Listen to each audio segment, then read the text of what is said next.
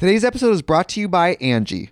Angie has made it easier than ever to connect with skilled professionals to get all your jobs and projects done well.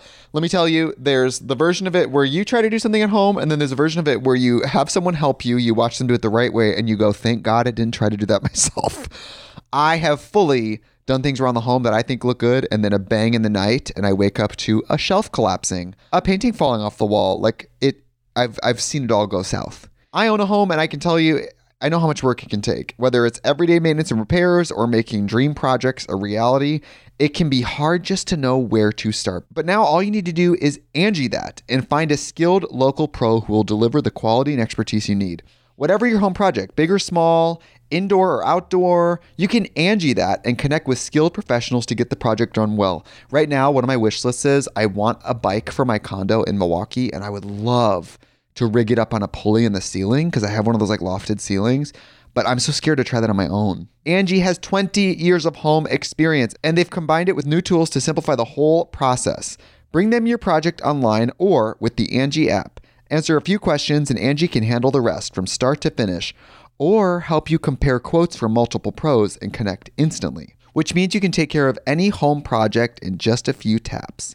Because when it comes to getting the most out of your home, you can do this when you Angie that. Download the free Angie mobile app today or visit Angie.com. That's ANGI.com.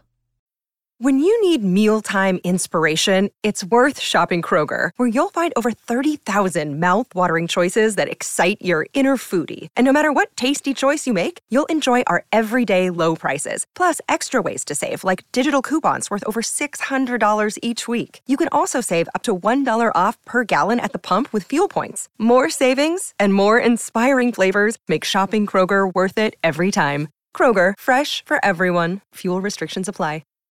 I just realized that my sweater says Sunday, and this is going up on a Tuesday. Lazy Sundays. Well, podcast Sundays. Roll the intro.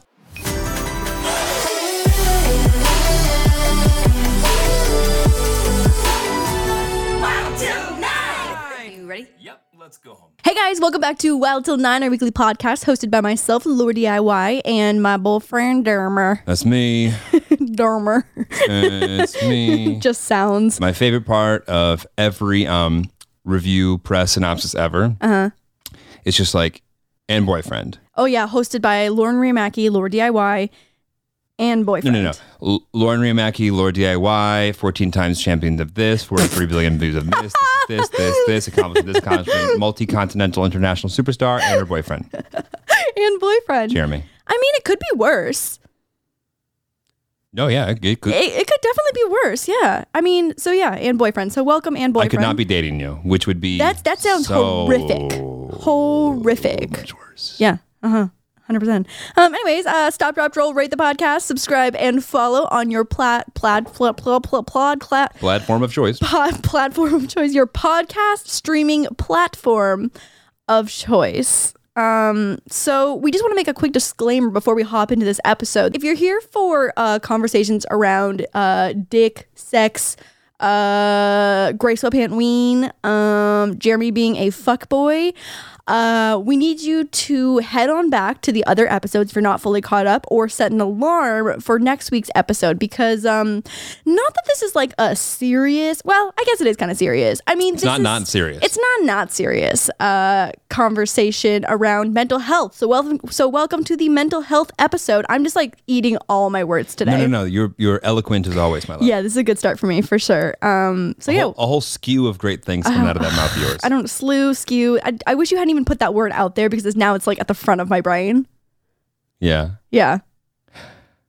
I mean, let's try and find a way to make this not I mean, you know what? There's so much of my anxiety journey that I look back at now and is highly entertaining, just because of like anxiety. I mean, at its core is a fear of something irrational, typically. So I mean, there's lots of stories that I can look back at and find the light in and the entertainment value in, because it wasn't okay then, but I was okay, and I still am okay, and I'm here to tell the story of that journey. You know, next time that we're, entering into a bout of anxiety, I'll just enter it in with that, hey, by the way, this was really irrational.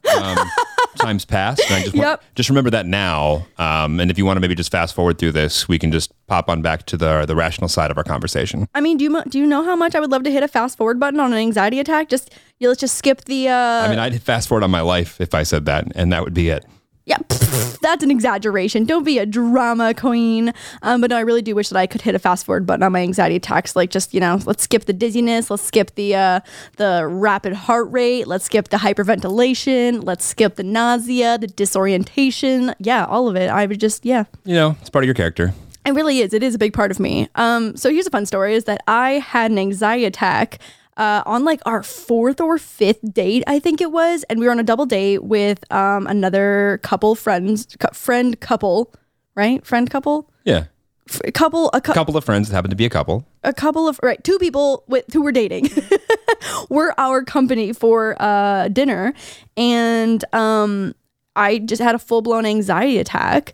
And I feel like I've been super open publicly about my anxiety journey. But for those of us who are just joining us now on the podcast and haven't watched me have my life fall apart multiple times and have many mental breakdowns online in the public eye through anxiety, I'm like here for the cause. Like, I'm so down to be as transparent as possible about my experience because I have just had so many meaningful conversations with viewers and subscribers who have related and learned and just gotten insight about the topic of anxiety because it's so, topical, literally. And I think it's important to have a voice for normalizing it and destigmatizing mental health in general.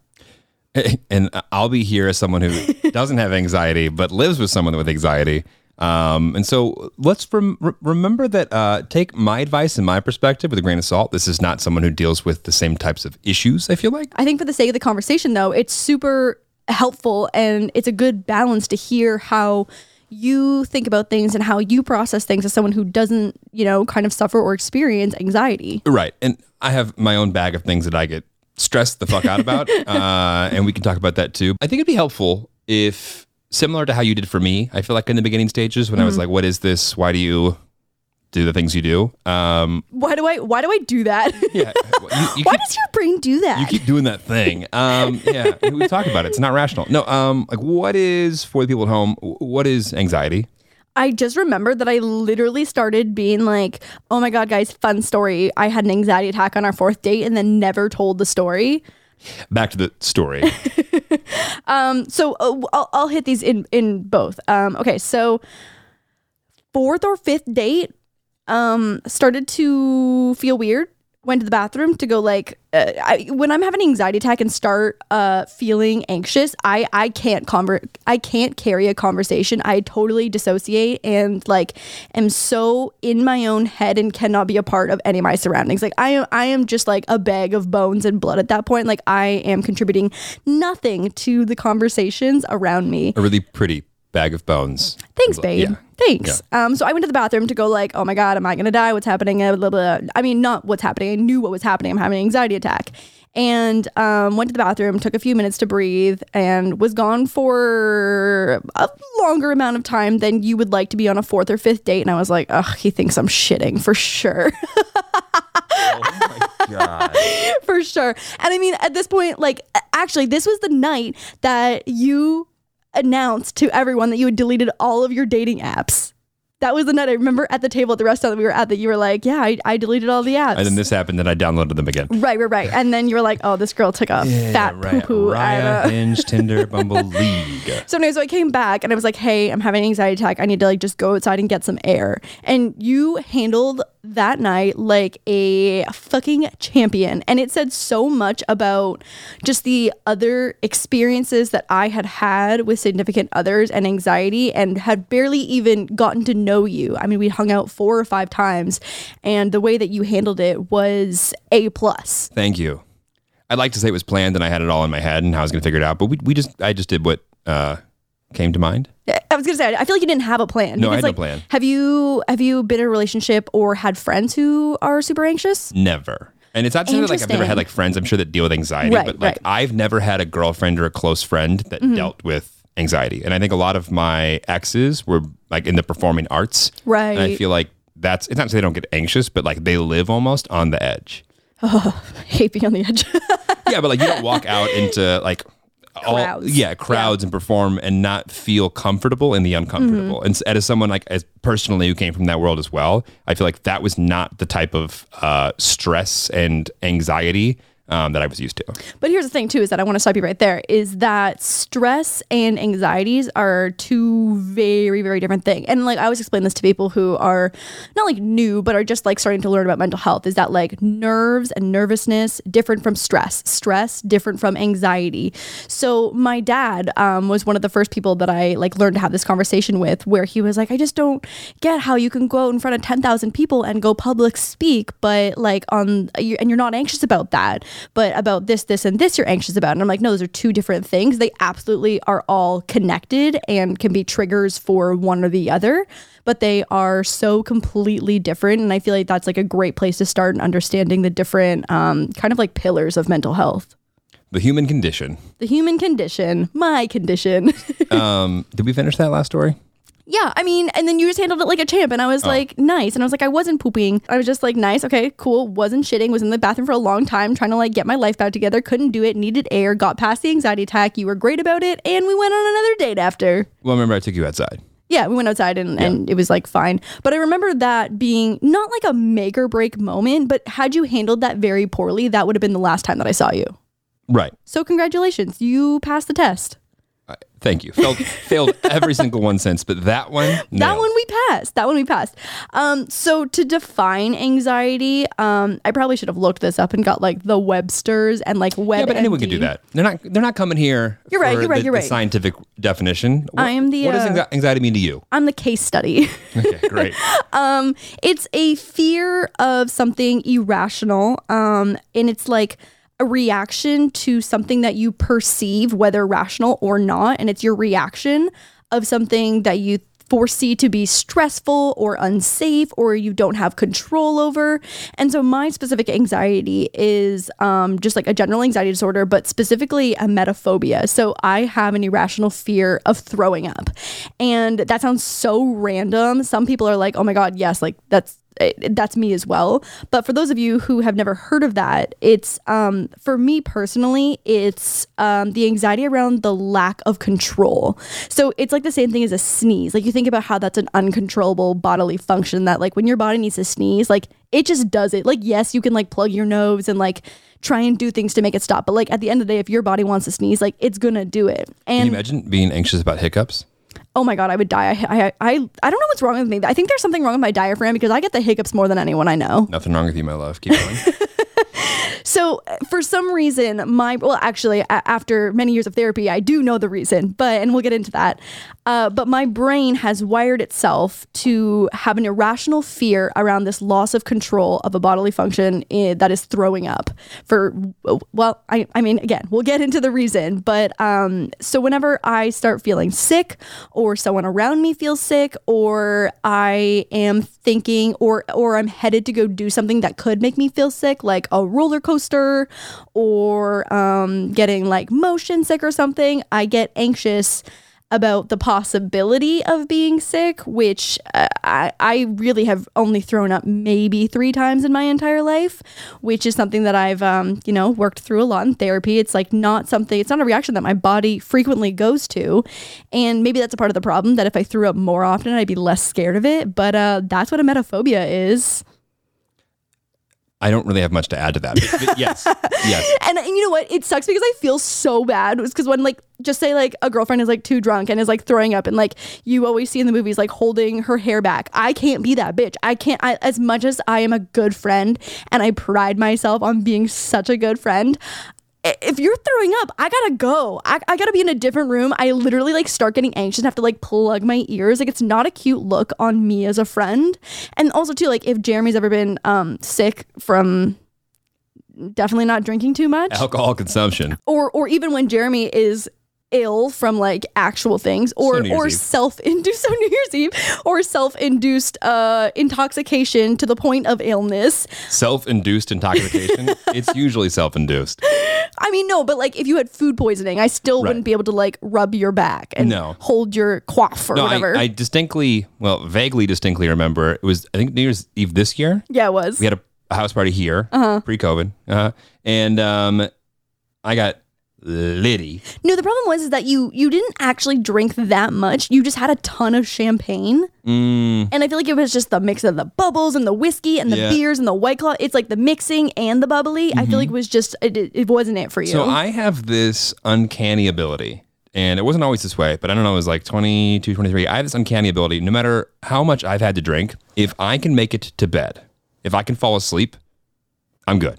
It's insane. Literally, Jeremy will drunkenly be like, oh, I don't feel well, babe. Right. I don't feel well. And then as soon as he's out and I feel the twitch and I hear the snore, I'm like, oh, we're good. We're good to go. And I'm literally anxious on the other side of the bed until you're out. I'm getting anxious. I'm like, oh, is he going to get sick? Is he going to get sick? Right. And so anyway, so New Year's, go ahead. I was like, oh, shit, I'm starting to feel bad, whatever. I need to go to bed. I need to go to bed. And so I ran upstairs, like getting half naked to like fall into bed or whatever. And like I get in, and I remember I get there. And like when I'm drunk, whatever, and I fall asleep in 7 seconds or whatever, not a problem. This time, I remember feeling like, ooh, I got this. The bed spins. The spins, and I remember I was like, no, you can do this. Go to sleep. And I remember my eyes like shot open, and I go, I have seconds. I have a few seconds. No, this is not how it happened. You were out for half an hour. Oh, I was out? You were out for half an hour. Well, see, when I say I distinctly remember, I distinctly vaguely remember. Why don't you go ahead and tell it from there? Because I think that's when my brain said goodnight. Right. Your brain was out. Yeah. So fell asleep. And so you fell asleep. My anxious ass is like, great, drunk Jeremy is out. I'm good to go to sleep now. I'm in the clear. We made it. So you're sleeping. And all of a sudden, I wake up to Jeremy like struggling to unlock our balcony door, which leads out to like a balcony that overlooks our front garden, the front of our house, our like front like bay window on the lower floor. Okay. And he's struggling with the lock because we just like always keep it locked, obviously. And it's 2 a.m. Busts the door open finally, both hands gripping the side of the railing of this balcony, projectile vomits straight off of the balcony into the gutters, down the window below us on the bay window. Oh my God. It was now it's hilarious. It's one of the funniest things that you've ever done in our relationship is that story. Okay. And like fun fact. And so we live across from a place that has 24-hour security. And like the best part of this story is just like thinking about being that security guard at 2 a.m, seeing Jeremy just like throw up his insides, projecting it from the second story. Because his job is probably so boring. I mean, maybe on New Year's Eve is a little more lit, but like to see that from across the street is the funniest fucking thing I've ever thought of. You can lock off now, Mom. And I remember then like going into like the bathroom area. Yeah. Like coming back. I knew I couldn't make it to the bathroom. I knew that like there was like drunk Jeremy. Yeah. Looked at his options and he did his flight path and he realized he had better luck making it to the balcony than like getting up and like getting into our bathroom, which is like around the corner, around the corner. Anyway, so then I walked back in. I was like, oh, I'm good. And Lauren, of course, is like, oh, are you okay? What's going on? Are you okay? And I'm like, no, I'm good or whatever. And I remember I just like parked myself by the toilet. I don't think I puked anymore. No, you didn't. Yeah. But like we definitely thought that there was more. And so like I got you water and I got you a blanket and I like tucked you in the bathroom and I was like, all right, I'll see ya. But like around the corner, like anxiously, like, everything okay in there? You okay, babe? You okay? I'm fine. From around the corner. But even like drunken Jeremy then was like, you need to be able to at least lie to her and say that you're okay. You were not lying. You were like, babe, please hang out with me. I was like, okay. Please hang out with me. I didn't say that. I was super manly. Babe. I took care of it. It was, I remember this part. This is a lie. Anyway, so got back in bed and fell asleep. Yeah, that was the end of it. So yeah, I just like don't do well around throw ups, and luckily you're not much of a puker, and I am not either. I also hate puking, but I mean, there's not very many people. I admire the people like Remy who like when they know they're too drunk can just like go and pull the trigger and make themselves. Just call Remy out like that? Because she's like, that's a boss bitch move. Are you kidding? I wish I could do that. It's admirable. Our drunk friend Remy, she's great about it. She also just has like a hilariously like delicate gag reflex. So like we'll be brushing our teeth at a sleepover and she'll just be like wah, wah. And it makes me a little anxious because just the whole throwing up thing makes me nervous. Anyway, so after many years of therapy, and I mean I probably didn't need to look this inwards to connect this all together because again, like just everything in your life is always connected. But I dated someone for 4 years who had severe epilepsy. Oh, that's tough, babe. For our video viewers, Jeremy has just spilled on himself. Fine. I'll It's just just do water, this. right? It's just water. Yeah, you're fine. You're fine. That'll dry up by the end of the episode. Don't worry. Good. But yeah, so I was in a relationship with someone for 4 years who had severe epilepsy, and it was to the point where they would have seizures on a weekly basis. We could go anywhere from having only like 1 a month to like 40 a month. It could be 10 in one day, or it could be 10 in the month. It totally fluctuated. And I think experiencing and seeing seizures was just the epitome of feeling like you are not in control, because there is no way to stop a seizure. There is no way to prevent a seizure from happening once like the brain is headed in that direction. So a pre-seizure symptom is called an aura. And so when someone's having an aura, there's like a few things that you can do to help prevent it. But typically if you're having an aura, it gonna happen. And it was just like the loss of control over and over and over again that I didn't properly learn how to process, that somehow connected itself, that somehow wired itself in my brain to make me anxious around a specific bodily function, which you have no control over. So figured that out through therapy for sure. But I mean, even anxiety aside, like that's very traumatic and something that I should have been in therapy for sure. So like the first seizure that my boyfriend had, he went into a coma for 4 days, and I was the only one there when he had that very first seizure, and super, super traumatic. Like, don't wish that on anyone. And probably that is the day that I probably should have started therapy to like process what had happened, process that it was not my fault, process. But no one goes into like a trauma like that and is immediately like, I should probably start seeking some help immediately to curve this off in the future. Like, Maybe. No one thinks that way. I guess. Yeah. Unless you're already in therapy. Unless you're already in therapy and you're very self-aware. Right. You're very self-aware. No teenager is like, I think it's time to seek professional help. Right. And so that happened in grade 12. And that was the beginning kind of all of my anxiety struggles and journey. And so when I moved to Toronto for college after I graduated from university, I think there was also the trigger of just like having a very large life change that made me highly anxious, and there was like all these new factors that also felt like mildly out of control. So I think it was a combination of having like this trauma that was recurring, and then also just like new things to be stressed about, and again like combination of nerves, stress, anxiety. I was just overwhelmed to the point of eventually seeking help from my doctor, and so I started taking medication and I started therapy. I've been with a lot of different therapists, and the first few were not the right fit for me. And I mean, therapy, I've said this before, is like dating. Like you need to find the right therapist for you.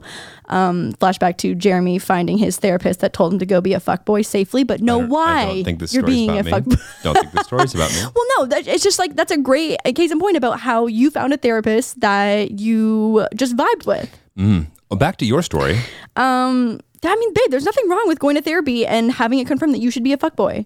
Go listen to the fuckboy episode. It's very entertaining. Yeah, we're just throwing that out there out of context and hoping that everybody's viewed that way. Anyways, I started a small dose of a drug called Celexa, and over the course of maybe 3 months, it does take your body a little bit of time to get adjusted. It just like a cloud just like dissolved or dissipated, or what's the proper science cloud term when it evaporates. Science. But like this cloud of like anxiety and not being able to like leave my room and walk down the street, go to the mall, go to parties, like do anything, go to class, like the amount of class that I skipped in my first year of university because I was too anxious to get out of bed to even go downstairs and get food in the cafeteria. Like I was completely trapped in this lifestyle and could not get out, and getting on medication was truly like the turning point for me being able to do a 180 with my life and start like literally living again. Like I was living life at probably 10% capacity, and getting on medication. Yet it felt like 100 and you couldn't give anymore. Absolutely. It felt like 100. I was like, this is all I have to give right now. And that's such a good way to put it. And getting on medication was the best thing that I could have ever done. And again, medication is not for everyone. Talk to your doctor and find, what the best fit for you is. But for me, it was genuinely life-changing. And I want to be super clear, and again, this is just my journey, but medication is not like the magic fix to everything anxiety and stress and depression related.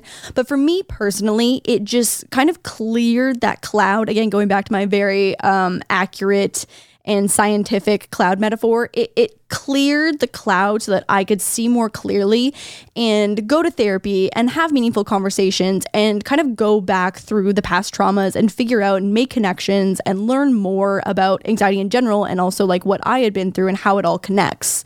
So as much as I would love to just take one pill a day and make it all go away forever and be magically cured, it's so much more than that. And anxiety is something that I am prepared and have just like accepted and feel okay about, honestly. And it took me a long time to get to this place. Okay, you say that, but let me challenge that in the sense of the first time it came up with us, right? I feel like the first thing your brain went to outside of clearing the air for like, let me, breathe again is, oh, he's gonna be so turned off by this. So it's like there's still insecurities there. You're definitely going to come across people in your life who are not going to react and treat you the way that you deserve to be treated just because you do struggle with anxiety.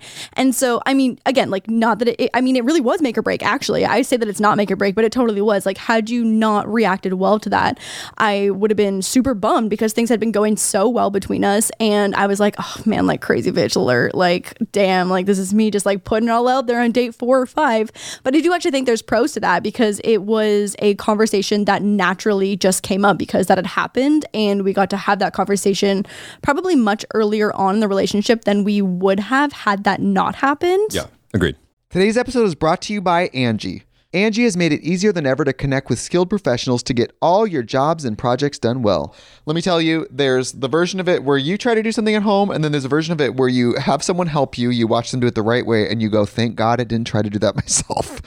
I have fully done things around the home that I think look good, and then a bang in the night, and I wake up to a shelf collapsing, a painting falling off the wall. Like I've seen it all go south. I own a home, and I can tell you, I know how much work it can take. Whether it's everyday maintenance and repairs or making dream projects a reality, it can be hard just to know where to start. But now all you need to do is Angie that and find a skilled local pro who will deliver the quality and expertise you need.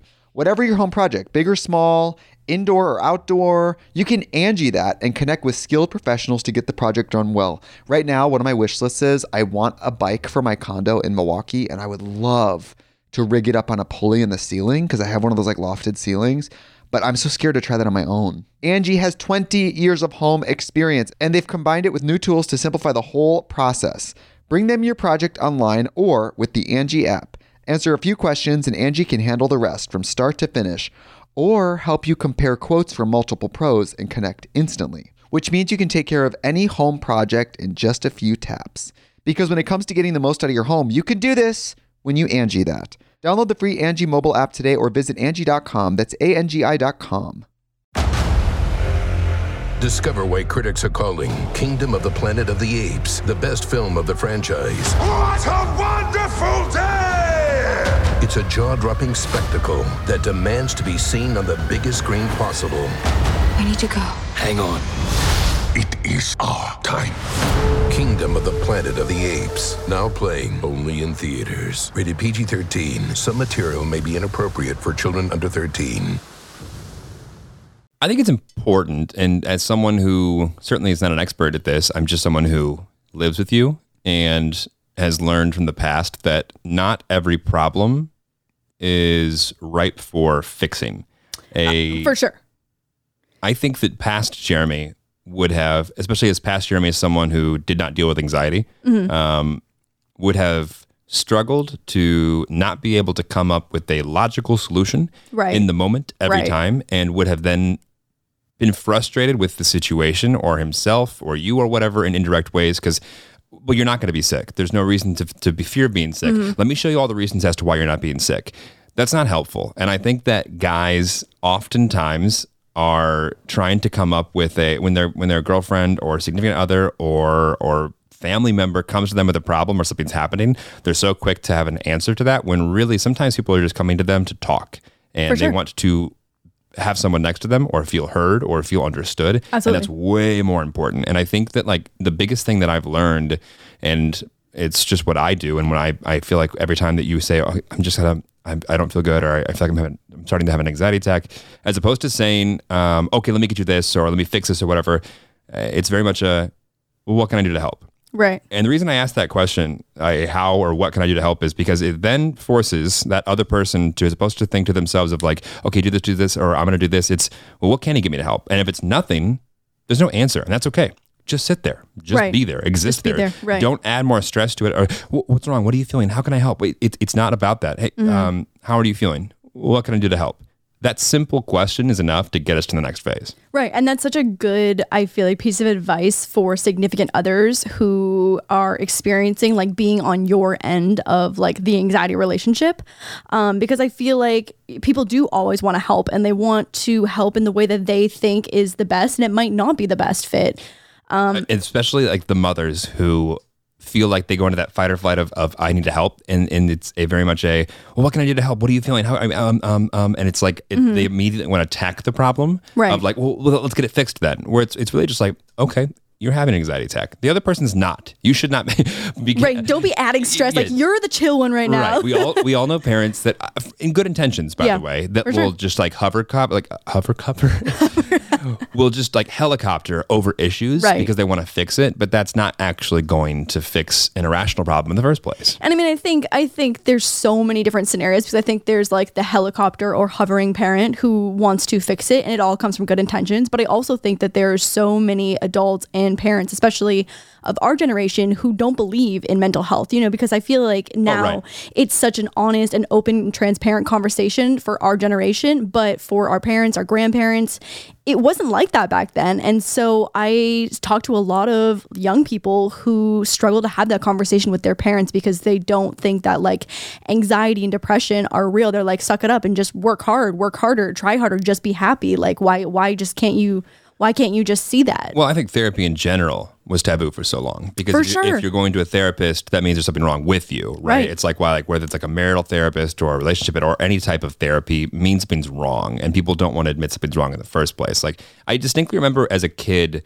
when my mom would get, when she was driving somewhere, and this was before GPSs existed, I remember she would get very, very anxious when she didn't know where she was going. I remember she'd like turn the music down all the time, and her voice would get really short, and she'd get very upset and everything. And I'd be like, what's wrong? Like, we just don't know where we're going. We'll pull to the side of the road. We'll figure it out. But for her, it was like this loss of control. I remember, and, for sure. And I remember she like turned to me a few times, like, you'll understand when you're older, when you're in my position. Mm-hmm. Well, I don't, because that's not what I get anxious about. That's not something that impacts me, but it does her. And I think it's just a different conversation that hopefully in 20 or 30 years we'll be a lot smarter and open about. For sure. And I mean, I think there's been so much progress, like so much progress. I have very seldom had comments that say, except for a few select pieces of shit on the internet, and I'm not even going to name them to give them the clout, that genuinely advocate for the idea that mental health is like not a real thing. But for the most part, I seldom get comments that are negative towards mental health, and people are very open and honest and appreciative of the transparency of the conversation. I mean, I think people just don't understand, and they fear that, or they are quick to dismiss something that they don't understand. And I mean, I think it's also difficult to understand things that you don't experience. And so for someone like you who doesn't get anxious, and not to say you don't get stressed and upset and angry, like those emotions are very real. But for someone who doesn't experience specifically anxiety, you have to make a conscious effort to learn about it and to understand it, and to have the conversations with someone like me who needs support from someone who doesn't experience it. So if you don't make the effort to understand, you're never going to get there. Understand and accept. And accept, for sure. Acceptance is a huge part of it. Yeah, I mean, it's not that I don't get stressed. It's just that I think that things that put me on edge are very different than what put you on edge. And I think that's probably a good thing that we were balanced out. For sure. In a sense that the way that I deal with my issues are very different. But yeah. Anxiety is also just like such a learning process, like learning the different triggers and how to not only understand them, accept them, sometimes avoid them, but just like, for example, when someone has a seizure, they make like this really terrible choking sound because you're not breathing. And it's one of the worst sounds in the entire world. And the way that my body reacts to that is just like it's the trigger of hearing that sound and putting my brain back into the scenario, having no control. So even if someone in their sleep like chokes on spit for a quick second, like, and then rolls over and goes back to sleep and everything's fine, or someone chokes on a piece of food for a second and dislodges it and they're totally fine, that 1 second of that choking sound is such a trigger that immediately can put me back into a place from 8 years ago. And it's so crazy how our brains are wired like that. And it's just something that it'll probably always happen. Obviously, it probably gets a little dimmer and dimmer every year, but it's something I know will continually happen, but it's the way that I react to it happening that's changed and improved over the years. I think any memory that's tied to an emotional reaction for sure is nearly unforgettable. Absolutely, for sure. I think there's just so many things that like in our brain, it gets marked as a specific thing and there's the links to it and it brings you right back. Good or bad, that goes in the permanent folder. Right. Good or bad. Right. And actually a really interesting metaphor that one of the better therapists that I worked with, explained to me that when I had the trauma of all these seizures and the coma and like the lack of control, my brain took that memory and that trauma and filed it into the wrong folder in my brain when it was organizing and trying to heal and recover from it. She was like, your brain doesn't know what to do with trauma. We're not built and conditioned to really handle trauma. And so sometimes your brain just doesn't know what to do with it. And so for me to be irrationally scared of throwing up is just how my brain reacted, and it went into the wrong folder. Eventually, I'm sure Elon will invent something to figure that out. To pluck that folder out and then reorganize it properly. We'll have a whole another slew of problems then, but yeah. Or maybe I can just have like an offsite hard drive to store the trauma memories or upload it to the cloud. And upload it in the cloud. Like visit it when you want to. Right. But yeah. Right. For the mems. I've been super lucky with my anxiety and my family. They've always been super accepting and understanding. Like if we're having dinner and I like need to go home or something, there's never any pushback. They're both super down to accommodate me when I need to do something that's not normal of the night. And to be clear, it's inconvenient, of course. Like absolutely. It's absolute shit for someone who doesn't accept or understand. Right. If you're not willing to accept and understand that it's a real thing, it would come off as like, so we're just going to end our night because of some irrational thing that you're dealing with. Well, yeah, for someone who doesn't understand, they'd be like, oh, so your shoelace untied and that means we have to end our entire fun night? Like that's like the level of severity it is in their mind and when they don't understand. Right. And that lack of understanding is so stressful for people who do struggle with anxiety, because my biggest fear is inconveniencing others. My biggest fear is ruining someone's night or ending someone's like fun time or putting a damper on activities because of my anxiety or something that I have to do because of my anxiety. Like if we go out and I have to go home and my friends don't want to stay at the bar and they want to come home with me, I just feel bad. And it's such a cycle of getting anxious about I get anxious about getting anxiety and inconveniencing others. And it's a cycle that I feel like a lot of people with anxiety experience. And if you don't have the right people around you that you know are very accepting of that and understanding, it can make your situation so much worse. One hell of a whirlwind there. It's a big old cycle. But I think parents are so, they want to see the best in their kids and they want to see the best for their kids. And I think to a degree, so many of them go into this of, well, it's probably just it's probably just a phase. It's probably just a thing. This will move on. This will be a transition that we can kind of get through. Mm-hmm. So as long as we just don't really acknowledge it, that will move through. We don't want this to become a thing. Right. And like you get where they're coming to the situation in good intentions. Yep. They're just not seeing the bigger picture. Right. And I mean, a lot of times if it gets neglected, it just gets worse. It just gets worse. It does not go away. You don't just forget about it. It doesn't just magically disappear one day. And it's something that needs to be addressed individually, obviously, with support. I mean, I'm painfully ADD, like painfully. Mm-hmm. And I think that it's so common yet so taboo, and to a degree that who knows what I would have been like academically had I been like prescribed and been like diagnosed earlier. Right. But all I know is after I went to the doctor, finally, and fought tooth and nail to even get to the doctor and was old enough to be able to make those decisions myself, my academic career, night and day. Oh, so you made the decision. You didn't get diagnosed until you were allowed to like sign your own papers and take yourself there. Correct. Oh, well, I feel like you hear so many stories about kids, especially like young kids, having ADD or ADHD, and their teachers and parents just like won't take them to the doctor because they're like, they're My just a family high still energy kid. Does not accept that I have ADD. Right. And you're just like, it's a high energy kid. They'll grow out of it. They're just immature. You need to exercise your child more. Like, you hear so many stories about that, and just like, and it's such a complicated situation because you need the adult to validate that, I guess, because Can't go to the doctor without it. yeah, when you're in grade 1, like, you can't go and be like, Right. hi, I have ADD. And I mean, you know what? Kids are so smart now at such a young age. Maybe they do. Maybe they do. But Right. I mean, like, when we were growing up, like, there were so many kids who sometimes would get held back a grade because they said that their brain wasn't mature enough to focus and have attention. Right. And it's this very frustrating thing as a kid because there's so many.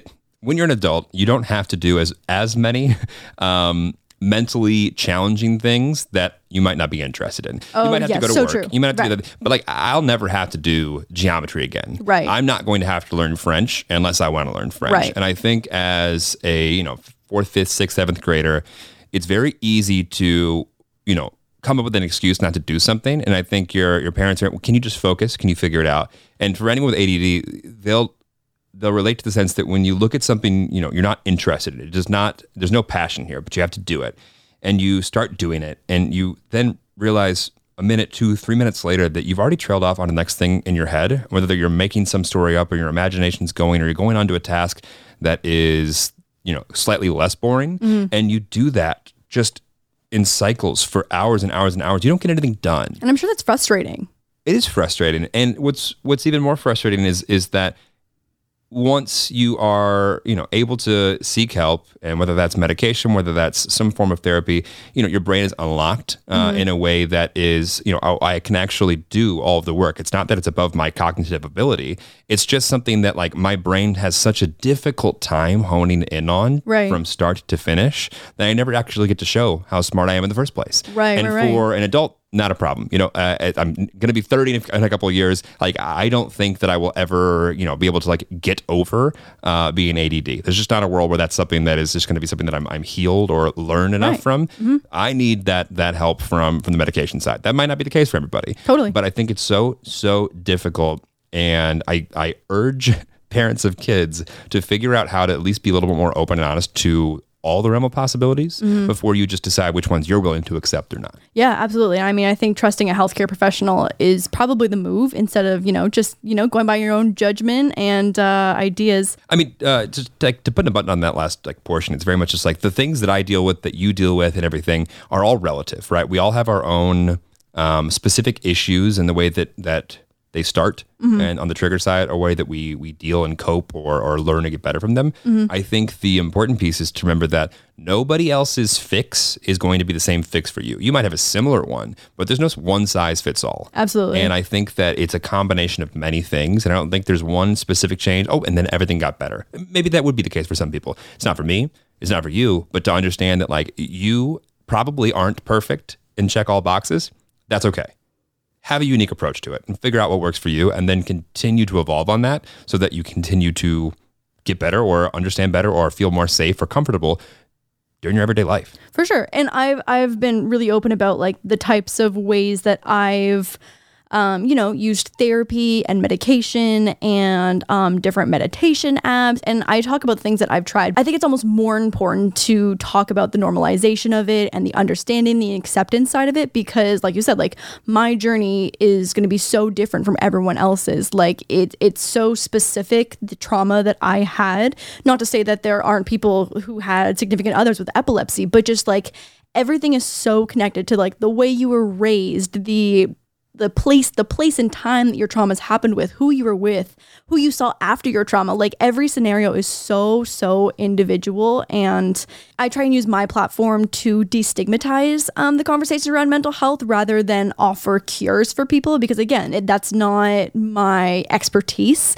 That's not what I went to school for. And again, like there's great apps out there that I love that other people might love, but it's just not one size fits all. And unfortunately, what works for me might not work for everyone else. Definitely. And I think the whole point is just to try and do your best and not trying to have all the answers. my journey has also been like 11 years, and my coping mechanisms have been a combination of so many different things over those years. Like, I got on medication in 2011 or 12, and I've been on that same medication actually for about 9 years, and I just recently switched. It was rough. Oh my God, your girl was not okay. And so anyways, I just couple of weeks. Yeah, seriously, rough couple of weeks transitioning off of that med and then onto a new one. But I felt like I had metabolized my body. I felt like my body had started metabolizing that medication. Just because I'd been on it for so long, I was at maximum dose, and I was like, okay, time to try something new. So with the help of my doctor, I got on a new medication. So that first medication has been part of my, healing and coping journey the entire time. But it's been in and out of therapy, working with different therapists, trying different types of therapy, and also things more on like the natural side of like using CBD and massage, meditation, and so many different things. And so I think it also depends on like what point of your life you're at as well to know what you need and like new things to try, and when it's like time to maybe not revamp but try something new if you're not feeling your best. And so that's how I was feeling a couple months ago when I talked with my doctor about not feeling the maximum benefits that I had once felt from the original medication. So she prescribed me something that I could also take on a day when I was feeling crazy anxious and could not get it under control. So I've got 2 different types of medication now. So it's definitely been an evolving process that's always kind of changing a little bit and tailoring depending on how I'm feeling. And I think this also brings me to my next point in that this will always be in waves. Like, I would love to feel great all the time and just like have my set of coping mechanisms that are great and always work. But I mean, that's just not the reality of life. Like, so as much as I would love that whatever the combination of coping mechanisms I have right now to make me feel bomb every single day, like that would be ideal. That's the dream. I think my lifestyle is not one that is crazy predictable and consistent, partially because of the industry I'm in. And I mean, even just like the climate of the world, like that pertains to everyone, is that like things don't stay the same every single day. So being able to be flexible with how you treat your symptoms, I think is so important, and understanding that there's no end all be all solution that's going to work forever. If you're struggling to lose weight, you've probably heard about weight loss medications like Wegovy or Zepbound, and you might be wondering if they're right for you. Meet PlushCare, a leading telehealth provider with doctors who are there for you day and night to partner with you in your weight loss journey. If you qualify, they can safely prescribe you medication from the comfort of your own home. To get started, visit plushcare.com/weightloss. That's plushcare.com/weightloss. plushcare.com/weightloss. Look, Bumble knows you're exhausted by dating. All the must not take yourself too seriously and 6'1" since that matters. And what do I even say other than, hey? Well, that's why they're introducing an all-new Bumble, with exciting features to make compatibility easier, starting the chat better, and dating safer. They've changed, so you don't have to. Download the new Bumble now. Another day is here, and you're ready for it. What to wear? Check. Breakfast, lunch, and dinner? Check. Planning for what's next and how to save for it? That's where Bank of America can help. For your financial to-dos, Bank of America has experts ready to help get you closer to your goals. Get started at one of our local financial centers or 24/7 in our mobile banking app. Find a location near you at bankofamerica.com/talktous. What would you like the power to do? Mobile banking requires downloading the app and is only available for select devices. Message and data rates may apply. Bank of America NA, member FDIC. Let's talk about fucking stress. Let's talk about fucking stress. I'm the queen of stress. This conversation, I feel like, is starting to stress you out. Literally, I'm sweating. Every podcast, actually, you begin sweating. I know. I think it's just hot in here also. A combination of that. No, I would love for it to be an icebox. Don't invite that. I know. I don't know if I want that either. I don't know if that one just... I can turn it down. I've noticed as I've gotten older that I'm literally eroding my teeth away because I clench my jaw so hard during the day and also when I sleep. And so this is like really inconvenient because my dentist wants me to wear a mouth guard at night. And like until we're married, I can't do that to either of us. Like that's just like a step that you don't take until you're 40 and have been married for 15 years. I mean, by then it'll be Wild Till 7. Wild Till 7, right. Wild Till 7 with a mouth guard. And sex will be scheduled in our Gmail calendars. Right. Yeah, I love that for us. But yeah, so My dentist, so my dentist has like highly recommended that I should wear a mouth guard before I crack my teeth open, and I can see in my front teeth where like I align my bottom teeth like to dig into my front teeth, and every morning I look at it being like, is today the day I crack my front tooth open? You're gonna go full Hollywood veneers soon. I mean, this is what I think about is like, if I were to crack my front tooth, it's like, would I just get one veneer on that tooth, or would I just go for it all and just shave them all down to little nubbies and do veneers on the whole mouth? Let's wait till our 30s. Oh, God. Well, if I'm this stressed at 27 and my teeth are in this shape, I don't know if I've got until 30s. I mean, I think stress is so, once again, very relative. And stress is something that like, I don't experience anxiety very often. Like I get anxious once a quarter. But I get stressed out, not all the time, but when I get stressed, I definitely I feel the weight of that. And I think it's so, people are very unfair in the way that they assign and merit others' stress. And I think it's very easy for someone else to say, well, that I have more on my plate, or I have a harder life. No doubt. And that does sound terrible. I can only speak from my perspective. Yeah. And I think that it's the same from anxiety. It's the same for stress. And that, yes, it's not to say that you should sit there and complain all the time about how terrible your life is, because, yes, someone probably has a much harder life. Don't get me wrong. But that doesn't invalidate the fact that you have stress in the first place. Yeah, no, absolutely. I mean, it's the same thing as how like I wouldn't look down at high school me and be like, that stress about that massive project doesn't matter because your life is about to get way more. Like you wouldn't do that to your younger self. It was the most stressful thing in the world. And you can look back and laugh because you got through it. I think that looking back on my friends that didn't know how to deal with stress and didn't have an outlet for that stress were the ones that silently kept piling on more and more and more. Yeah. Ignored it, and in some cases, went as far to take their own life. And it's so clear to see in hindsight. Right. It's just so difficult at the time to figure out if your friend is carefree when they've got a lot going on. Right. Or they're truly not dealing with any of it. I mean, I think people, the way that they handle it is so different. You don't know if they're projecting it inward or outward, and it can be really hard to tell if they don't reach out and ask for help. Right, which I think is the last thing that some people are wired to do. Absolutely. Oh my God, absolutely. The boyfriend that had epilepsy was the last person to ever ask for help. And it was something that he really struggled with because he did need help, obviously. Like sometimes it was a matter of his life on the line and literally needed to ask for help. And he just hated it so much because, pride, ego, and just like the way that he's wired, he hated the idea of potentially inconveniencing someone to help him. Right. And I think that everyone has their own stress points, and obviously it's because of what we're dealt with and what we have to work with.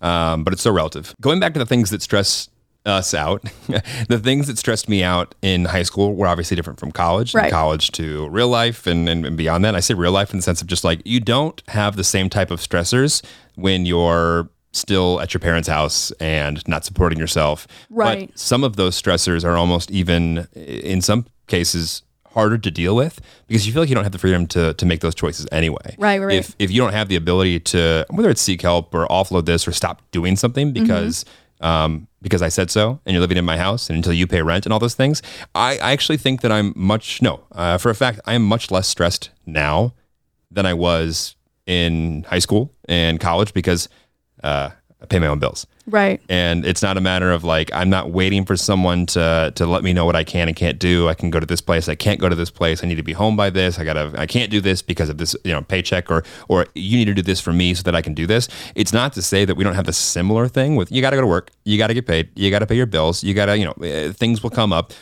but it's much more in my control than it was 10 years ago. Right. And I think we're both similar in that when we feel like we're in control of things, it's more relaxing and less stressful for sure. Okay. So now in your current situation, how do you deal with stress?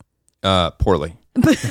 Honestly, when Jeremy's like stressed, especially like when he's like in the middle of a career change or like a job transition, he literally stays up until 4 a.m. just by himself watching TV in the dark with Moose on the couch. And I've like already slept for 4 hours until he comes to bed. Yeah. I have a hard time turning my brain off. Right. I feel like when you're making lots of like hardcore decisions that could not put a fork in your life decisions, but like when you're making a decision on like a new path. Right. And I think that my the things that stressed me out when I got out of college were very much like, well, I was broke. I didn't have any money. Right. So it was very much, how do I pay for my existence? Right. And that comes with some serious fucking baggage. Like, I think 99.9% of the people on this earth have been broke before and will be broke again. And God knows I could be broke again. And you're looking at things and moves of like, will that pay for this thing? Or will I be able to pay off that credit card debt? Or will I ever be able to pay back student loans? All of the things, just like you just pile more shit on, right? And moving away from that, like the student loans, you know, they're paid. And, you know, I got money for rent and all these things. Like, you start to think, okay, I've got that taken care of. And you'd think that you go, okay, great, things are taken care of now. Except for now you are going to add new artificial goals and barriers in your life. Right. And it's very easy to say, well, don't do that. But now, as opposed to me, and the last time I made a career change, I was thinking to myself, not like, okay, great, this one pays better than my last job, let's take it. Because that would have been the first mindset. But now it's like, okay, this one pays better. That one pays less, but opens me up to new doors. This one I get equity back. Oh, this one. And there's so many different pieces, and there's not anyone you can just turn to and say, hey, what's the best, what option should I go with? Right, just like shake the magic 8 ball. Right, it's not as simple anymore. And I will take these problems over my old ones any day. Not being able to afford food sucks. Not being able to afford rent sucks. Not being able to have the freedom to do what you think are the bare minimum to survive and exist and not feel like you're constantly just like looking over your back for more debt that's going to be piled on sucks. But when your brain gets into that place of like, okay, how are you going to reach these imaginary goals you're putting for yourself? My brain personally stays on. It literally doesn't turn off until you've like reached or come to like a concrete decision around the next step. Netflix actually understands my stress periods better than anybody because they can look at my New Girl consumption and go from, he's going from 1 or 2 episodes a week to 2 to 3 seasons. Because I'm not like I'm sitting there staring there just like watching Schmidt be Schmidt. It's just like I'm like, okay, I could take that. I could take that. And I'll just start researching other companies and industries and things that are opens or whatever. And it's fuck, it sucks. Yeah. I mean, I'm the type of person that has a quarterly mental breakdown for sure, but I also am a big fan of list making and like task prioritizing. And this is very type A of me, but it's truly like what keeps me sane. I have never been more busy than when I was in my 4th year of university and also doing YouTube at like a full-time rate. And the organization and time management skills that I had taking a full course load and making 1 to 2 videos a week and editing them myself and doing social media for myself and like trying to get my brand, my channel off the ground. Like I create a brand. Yeah. Oh my God. I was that is the hardest that I have ever grinded in my entire life. Like I was probably working. And by the way, not the smartest, just working the hardest. Just working the hardest. Right. Yeah, 100%. And it was like, it was so insane. And so I feel like that year in particular taught me so much about time management and learning how to prioritize my tasks. So like, I definitely have a full out mental breakdown first when I'm crazy stressed and I'm so overwhelmed that I can't do anything, which is the total opposite of productivity. Like I need to have a moment where I like crash and feel so out of control and everything's spiraling and I have my breakdown. And then I take a deep breath, I pull my shit together and I make a list of all the things that need to be done, when the due dates are, like what I owe to who and the priority of all of it and how much time everything's going to take, and work it into my schedule and figure it out. And I can always get it done.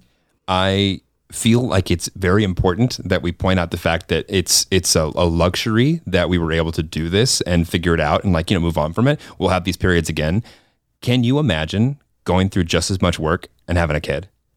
Dude, literally when I think of people who have children, like parents, like even just thinking like right now, like amidst like the current situation of like the pandemic and so many parents having to do homeschooling with their kids doing online school. Yep. I cannot imagine being a parent in this situation where you're working a full-time job, you're taking care of kids, you're trying to help them through school, you're cooking meals, cleaning the house, like running errands, taking kids to wherever they need to go. But the shitty thing is they can do all these things. There's always something more that needs to be done. Yeah. Have the time, especially when you're in the beginning part of your career, or sometimes when you're, through on the latter half of your career, right. You're not making enough to make ends meet, and everything feels like you are failing at everything when you're giving your all. Totally. And I think it's easy too if you're feeling weaker in one area, I feel like it's easy for that to like leak into all the other things that you might still be succeeding at. Why is it that our brains are so quick to find the thing that we suck at? Right. And that will then plague all the things we're good at. Yep, 100%. It's insane. And that's why to me, it's like, I will never be able to criticize. Well, I can criticize. I should never rightfully criticize the way that I was brought up, knowing that like single moms are doing everything everybody else is, and then they're going home and doing it again. Right. I know. I can't even imagine. It's like insane. Single moms are single parents, just in general, are superheroes, like actual superheroes. The wild card that I think it's so obvious and everyone kind of like throws up and talks about now, but the wild card for stress and anxiety is that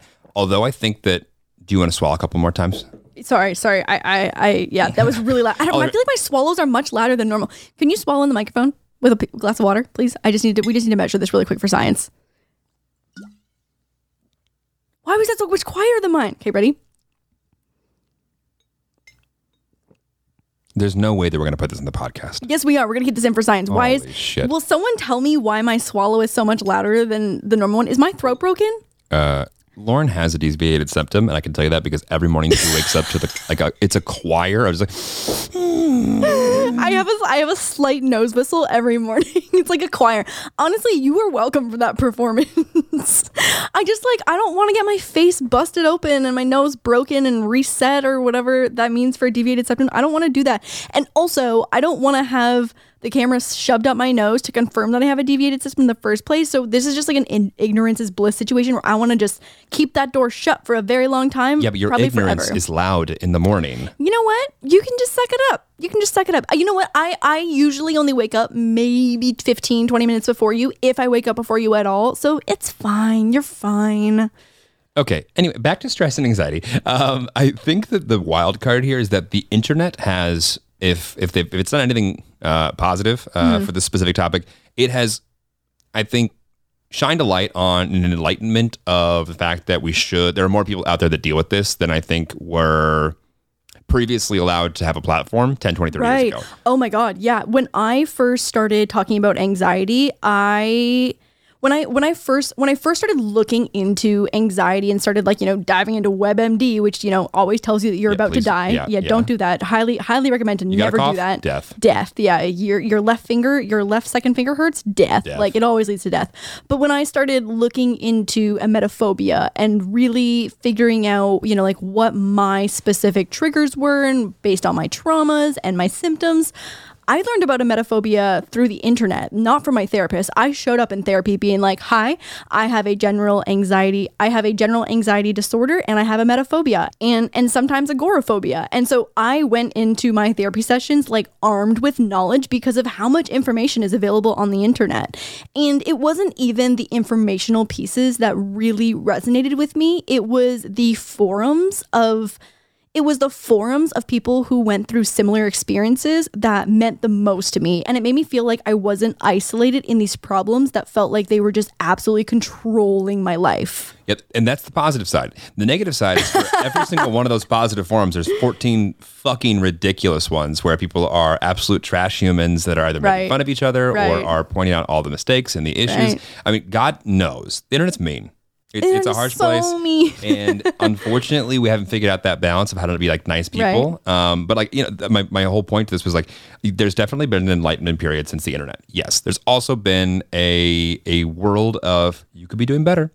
This is what this person's doing. This is how you should compare yourself. And it's just this constant balance of trying to figure out how to not be ignorant to the rest of the world and use it as a resource without having it be a virtual dick measuring contest. Right. Instagram, I feel like has been, something that everyone needs to learn how to mentally balance and figure out how to use it as a platform that's enjoyable, an expression of art and photography and just fun content versus being oh my God, this person is vacationing here. Look how flat their stomach is. Her hair looks great. It's such a tough It can be such a tough platform for comparison. And we could do a whole episode on how social media can be good or bad, but it definitely goes hand in hand with, tending to your mental health and making sure that social media isn't playing into the negative sides of it. Comparison is the thief of joy. Oh my God. I've seen that on Pinterest 4,500 times. And if it ain't the truth. Is there any fun stories we can end this podcast with? I'm trying to think of like this was just like a crazy thing that is like it's not fun. I mean, anxiety attacks are not funny. Like you literally feel like you're on the edge of death. Like you're like, I'm never coming out of this. This is the end of my life. And I mean, no exaggeration by that, truly. But one time when I lived in Toronto still, and I was a couple months out from moving to LA. So again, like another massive transition period coming into my life, like anxiety high. Lots of other things in my life too that were like a little unstable, graduated from college, like about to move, like lots of things, lots of moving parts. So very anxious, very stressed, high pressure period of my life. I learned how incredibly powerful brains are. Like, okay, yeah, like duh, like brains are powerful and smart, like no fucking shit, like duh. But I had an anxiety attack where my entire spine went numb.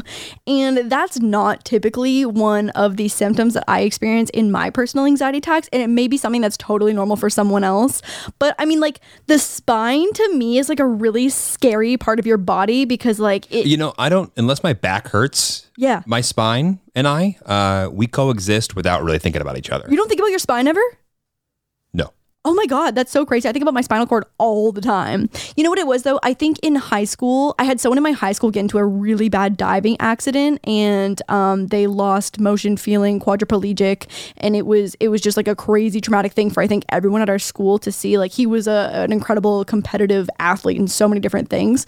And to like maybe that's part of like the connection there. But anyway, so I just think about how like all the different parts of your spine connect to different parts of your body. Do you not think about your spine?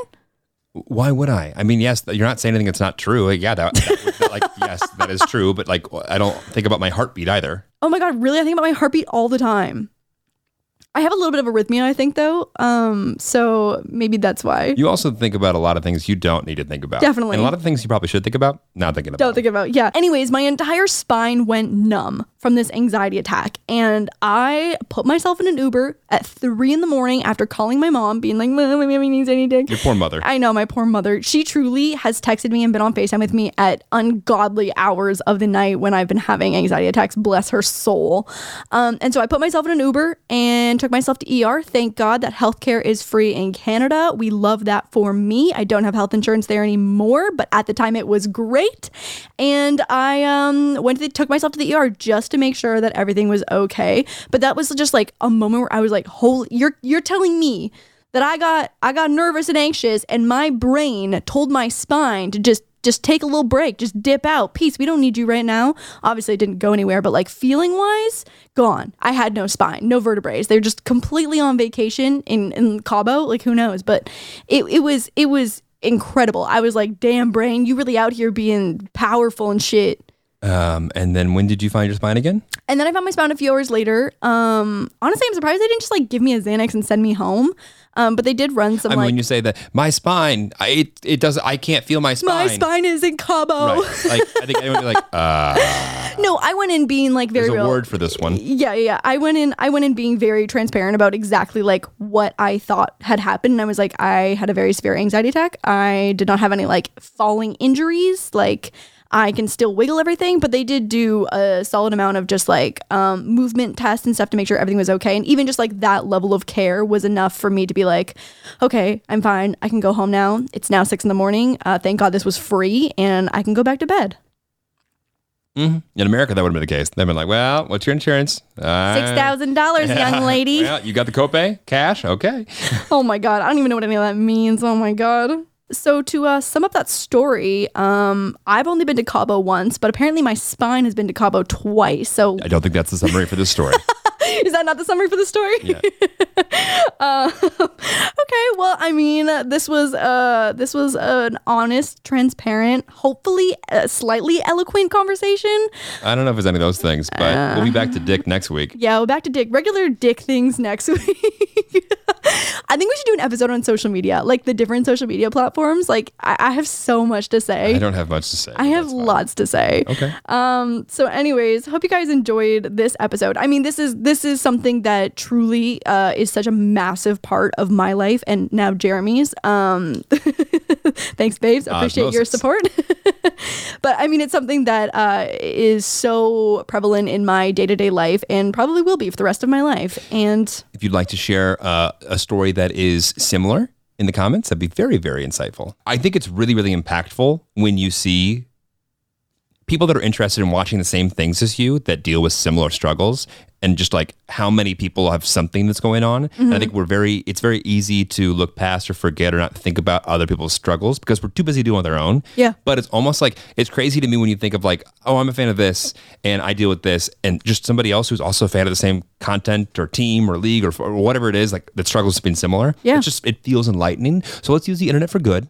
Right. And share a story if you're comfortable. I mean, genuinely, after the very first time that I shared something about mental health and anxiety, reading the comments and hearing how well received it was and hearing the personal anecdotes that people had left was like the stamp of, was like the green light for me to be like, oh my God, like this is going to be a massive part of what I do on the internet. Like it was so incredible to see such a positive community and conversation.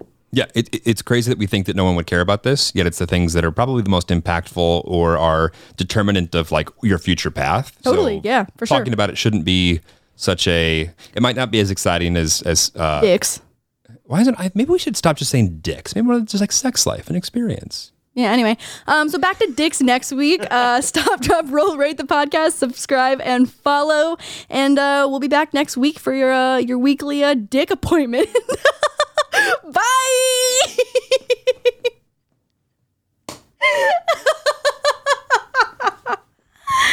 What's your podcast about, dicks? Today's episode is brought to you by Angie. Angie has made it easier than ever to connect with skilled professionals to get all your jobs and projects done well. Let me tell you, there's the version of it where you try to do something at home, and then there's a version of it where you have someone help you, you watch them do it the right way, and you go, thank God I didn't try to do that myself. I have fully done things around the home that I think look good, and then a bang in the night, and I wake up to a shelf collapsing, a painting falling off the wall. Like I've seen it all go south. I own a home, and I can tell you, I know how much work it can take. Whether it's everyday maintenance and repairs or making dream projects a reality, it can be hard just to know where to start. But now all you need to do is Angie that and find a skilled local pro who will deliver the quality and expertise you need. Whatever your home project, big or small, indoor or outdoor, you can Angie that and connect with skilled professionals to get the project done well. Right now, one of my wish lists is I want a bike for my condo in Milwaukee, and I would love to rig it up on a pulley in the ceiling because I have one of those like lofted ceilings, but I'm so scared to try that on my own. Angie has 20 years of home experience, and they've combined it with new tools to simplify the whole process. Bring them your project online or with the Angie app. Answer a few questions and Angie can handle the rest from start to finish, or help you compare quotes from multiple pros and connect instantly, which means you can take care of any home project in just a few taps. Because when it comes to getting the most out of your home, you can do this when you Angie that. Download the free Angie mobile app today or visit Angie.com. That's ANGI.com. America. We are endowed by our Creator with certain unalienable rights: life, liberty, and the pursuit of happiness. At Grand Canyon University, we believe in equal opportunity, and the American dream starts with purpose. To serve others in ways that promote human flourishing and create a ripple effect of transformation for generations to come. Find your purpose at Grand Canyon University. Private, Christian, affordable. Visit gcu.edu.